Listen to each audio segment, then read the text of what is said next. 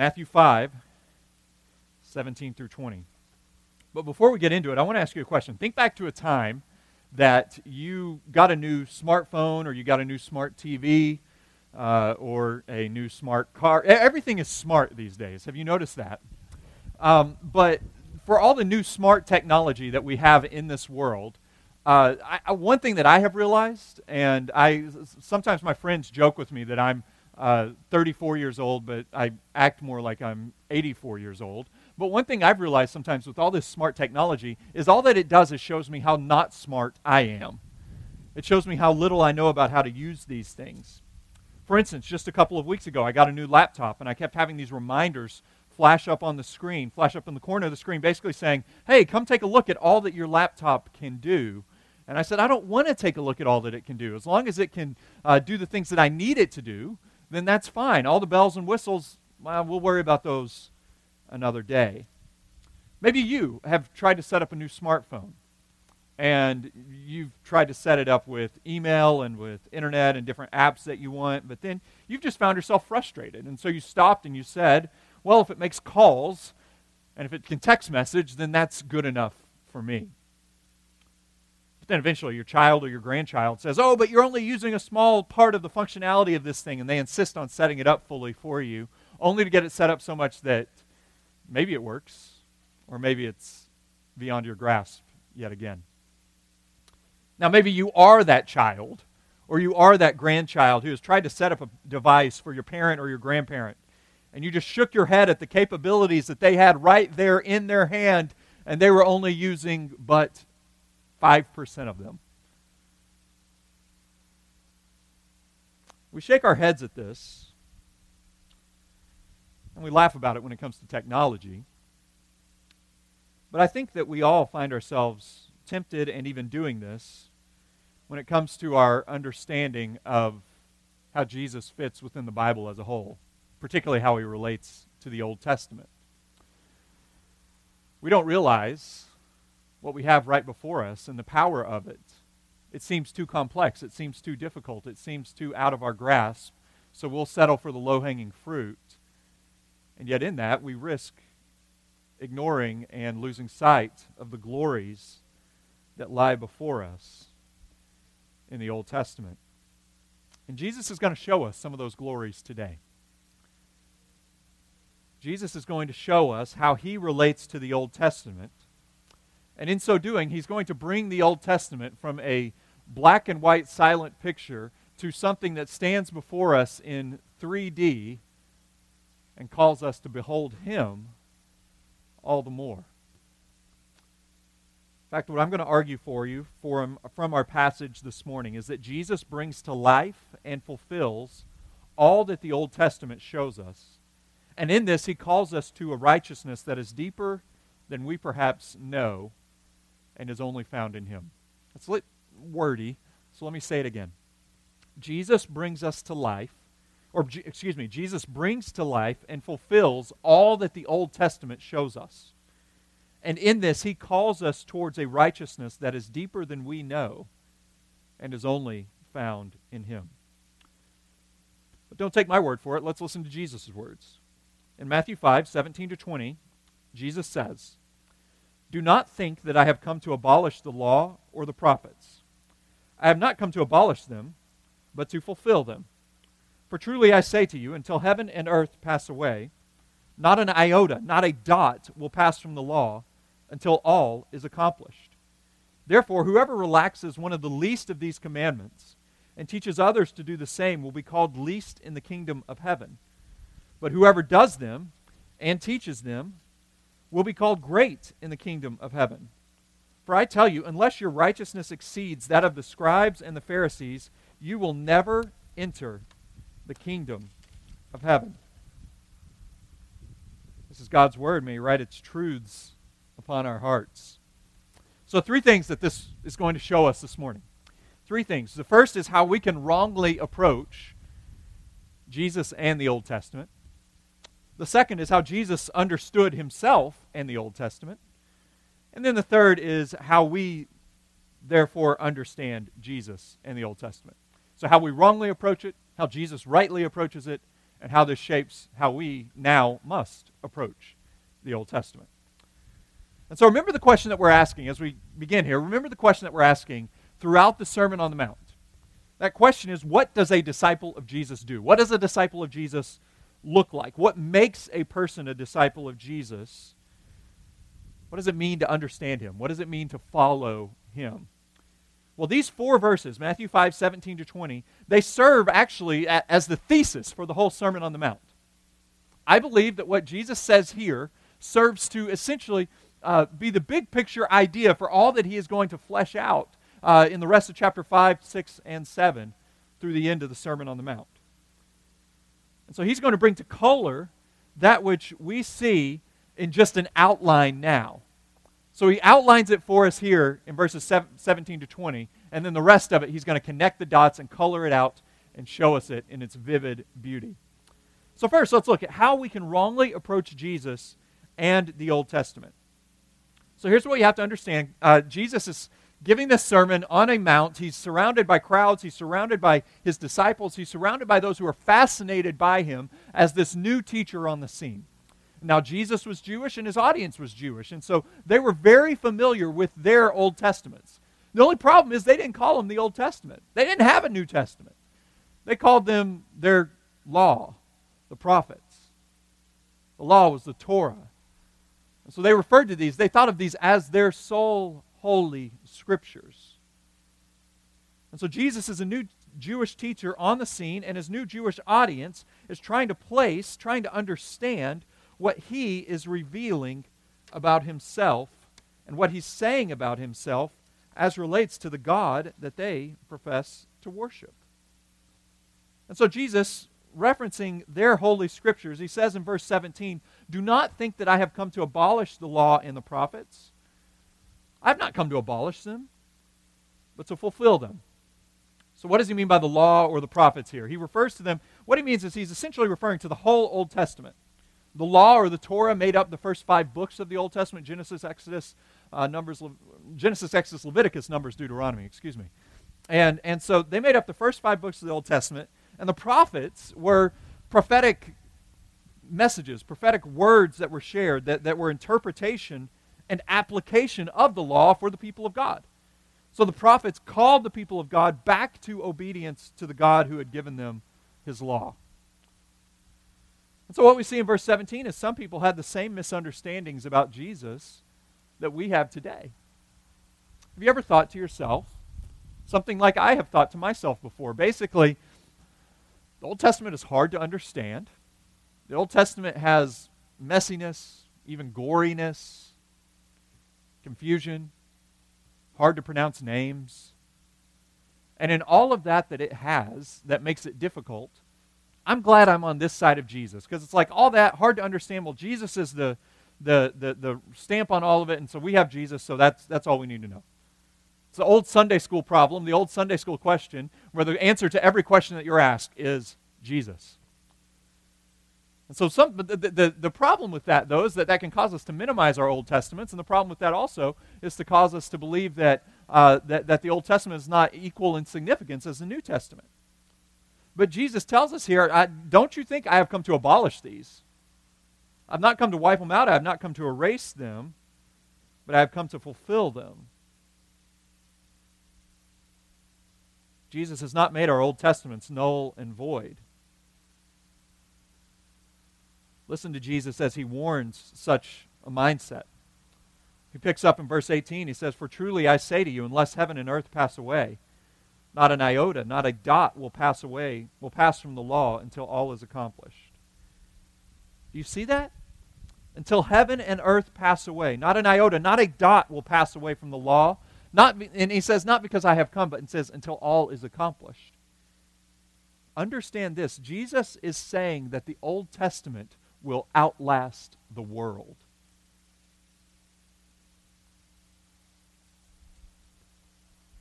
And so he meets us here where we might be tempted to think that Old Testament not so significant. Jesus meets us, and look at how he now understands himself and the Old Testament. He says this word, "I've not come to abolish them," but then make note of this word in verse 17. Make note of this word "fulfill." The significance of fulfilling it as opposed to abolishing it cannot be overstated. He's saying he didn't come to erase the Old Testament. He's saying I came to enliven the Old Testament. He is the law of God perfectly kept. He is the message of God prophetically applied to his people. And he's the destination to which the road of the Old Testament travels. So to understand Jesus, we must understand all that is anticipated about him before he arrived. To cast our Old Testaments aside would be as foolish as meeting a potential spouse and not desiring to learn anything about them before you met. J.C. Ryle, brilliant author, church leader, described the Old Testament as the gospel in its bud, and the New Testament is the gospel in full flower. And Matthew holds this up for us today to see. In fact, I encourage you to go read the first 2 chapters of Matthew's gospel later today.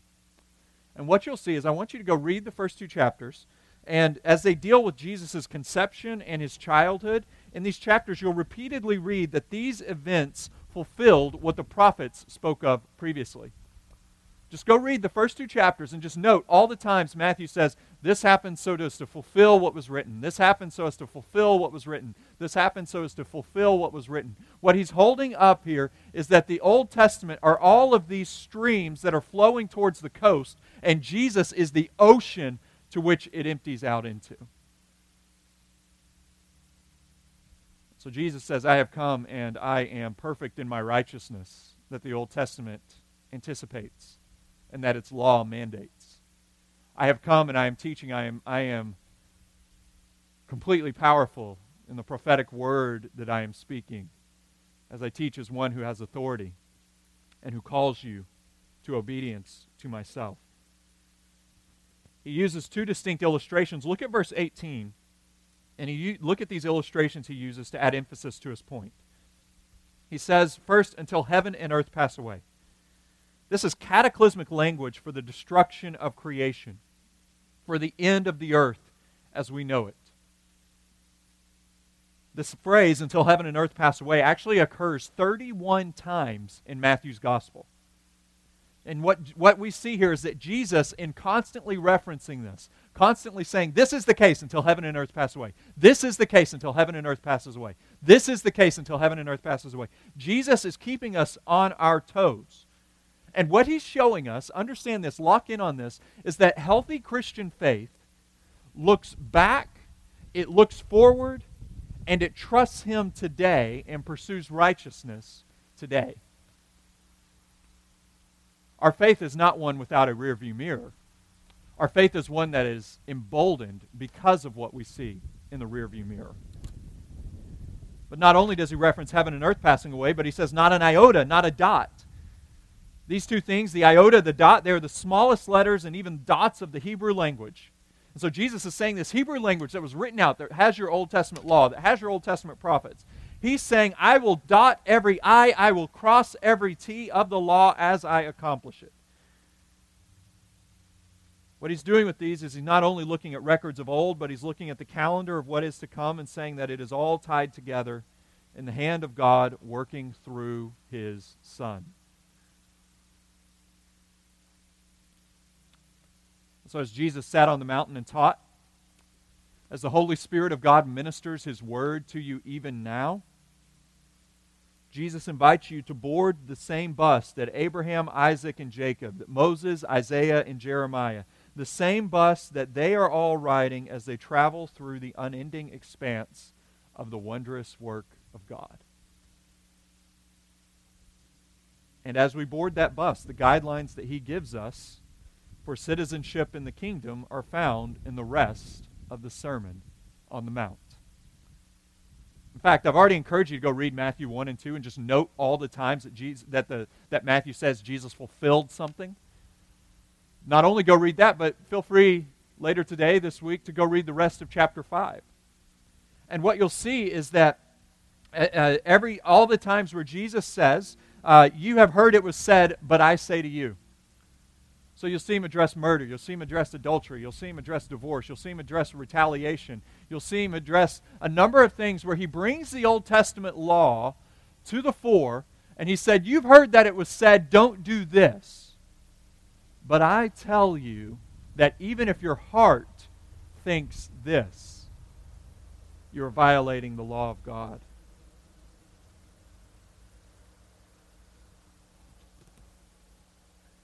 Here's the fascinating thing about how Jesus speaks of himself. And understand this, if you're wrestling over a question of, was Jesus truly God? Or did Jesus really claim to be God? Maybe you've heard that claim before. Jesus never really claimed to be God. He just thought of himself as a good teacher. He just thought of himself as a wise sage, as a miracle healer of that day. Well, understand this. As you read through the Sermon on the Mount, when teachers of the law quoted the law, they would say, it is written. When Pharisees and scribes would quote the law, they would say, it is written. When prophets of the time spoke, they would say, thus says the Lord. Jesus, throughout his Sermon on the Mount and his whole earthly ministry, he does not say, just it is written. He does not say, thus says the Lord, but he says, I say to you, claiming authority that is equal with that of the God who gave the law and the prophets, because he is the law and the prophets fulfilled. Now, what does it mean, though, that he is these fulfilled? What does it mean that he brings these to light? Well, that's the next thing we see as he helps us to understand himself and the Old Testament. Follow along as I read verses 19 and 20. Jesus has laid the groundwork. He's laid the foundation of his relationship to the Old Testament. He says, I have not come to abolish these, but I have come to fulfill them. And then he says, therefore, whoever relaxes one of the least of these commandments and teaches others to do the same will be called least in the kingdom of heaven. But whoever does them and teaches them will be called great in the kingdom of heaven. For I tell you, unless your righteousness exceeds that of the scribes and the Pharisees, you will never enter the kingdom of heaven. So what is he saying here? Is he saying whoever relaxes one of these commandments and teaches others, they'll be called is he saying, and then he says your righteousness must exceed the scribes and the Pharisees. I read these, I see a few different things here. Is he saying that I must be more righteous than perhaps I am? I must do things that I don't know that I have the will, that I don't know I have the ability to do. The Old Testament law, let me make sure my numbers are correct here. The Old Testament law had 613 different commandments. 248 of them were positive, 365 of them were negative. Positives do this, the negatives don't do this. Jesus saying that I must keep all of these. Well, yes and no. And let's see what I mean by that, what he means by that. But first, let's consider this word righteousness. You see in verse 20, for I tell you, unless your righteousness exceeds that of the scribes and Pharisees, you'll never enter the kingdom of heaven. One scholar, Jonathan Pennington, defines this righteousness that Jesus talks about in the Sermon on the Mount as this. This righteousness is whole person behavior that accords with God's nature, with his will, and with his coming kingdom.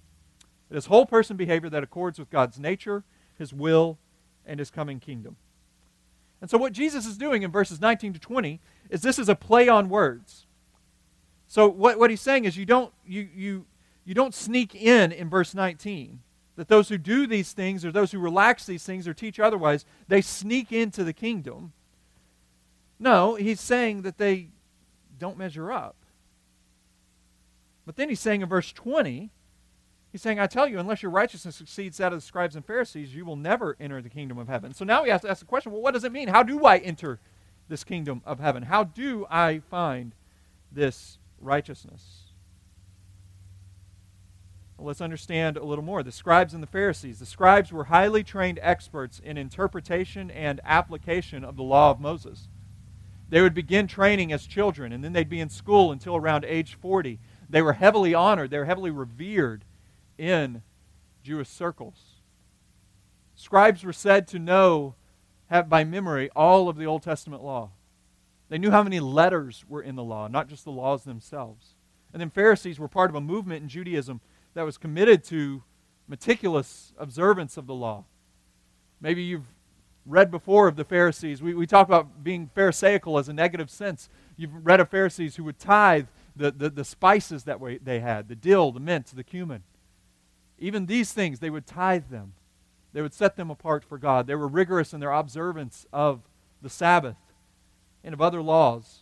And so what Jesus is showing us here in verses 19 to 20, grasp this, is he's showing us that if you relax the law or those who intensify the law, he's warning us of, in verse 19, the danger of lawlessness. In verse 20, he's warning us the danger of legalism, of believing that we can meet the law in our own will, in our own capabilities. And so what we see here in the Sermon on the Mount, right here, but also as we make our way through the rest of the Sermon on the Mount, we will see that Jesus is setting an example of a new law that he calls us to. It's not a new law from the Old Testament law. It is a new law it is the Old Testament law, rightly understood and applied.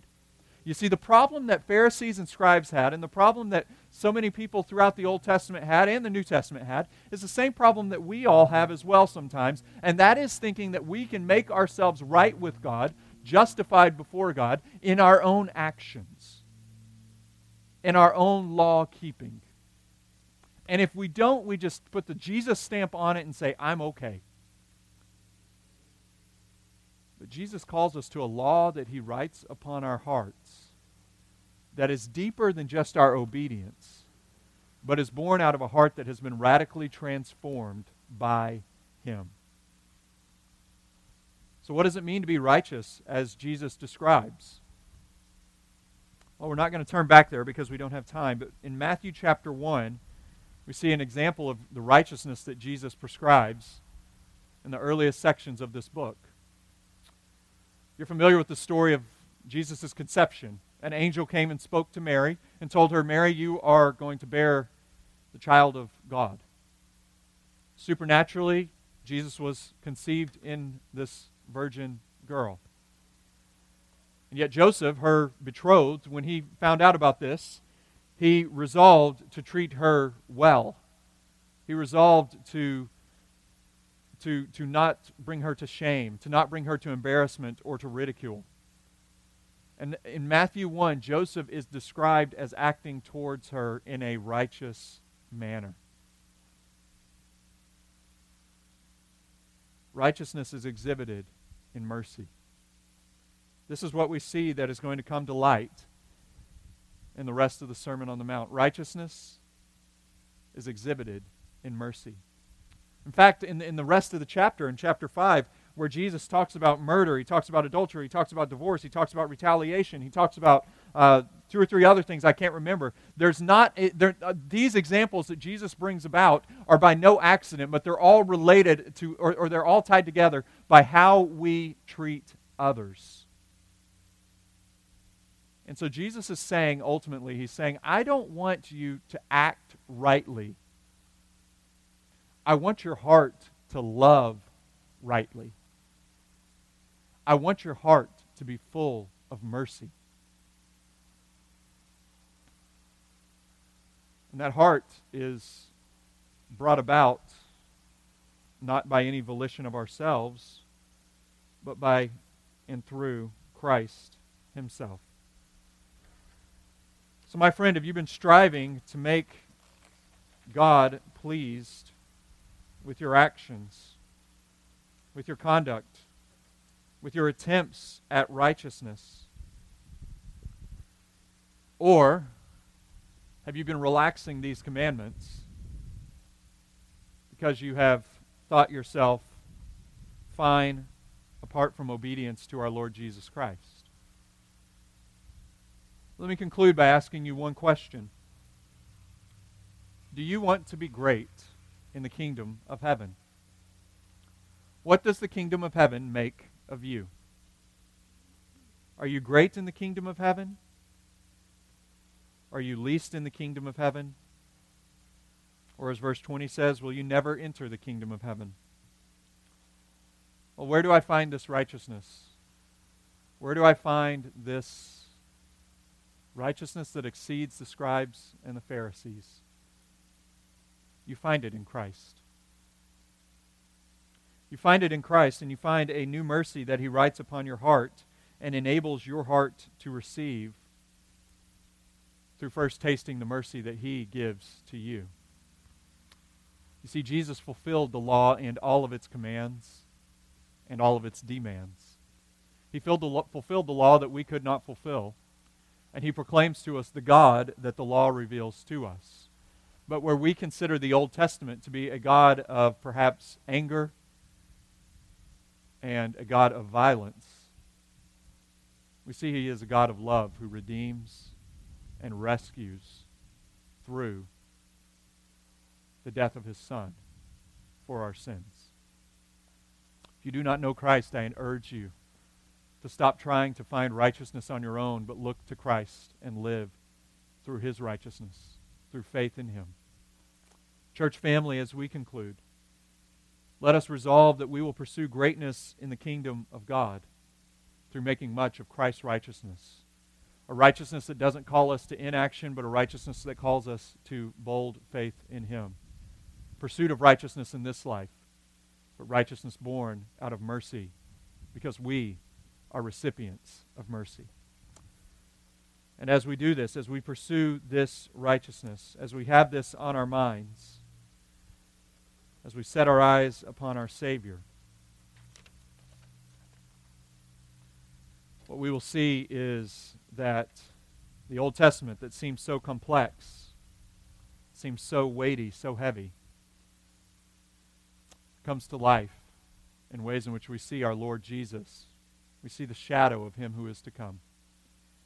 You want to see your Lord Jesus more clearly? Look at your Old Testament more deeply. You want to love your Lord Jesus more fervently? See the redemptive work that He did as thousands of years of Old Testament anticipated Him. You want to be great in the kingdom of heaven? Look to your great King. Let's pray.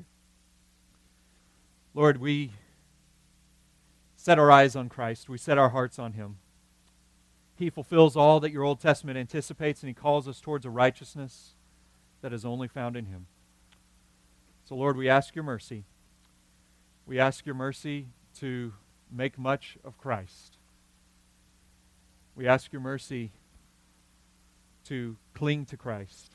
We ask your mercy to free us from self-righteousness that might cause us to take our eyes off of Christ or never set our eyes on Christ. But give us hearts of faith in the risen Christ, in the ruling Christ, in Christ who is our righteousness. We pray all of this in Christ's name. Amen.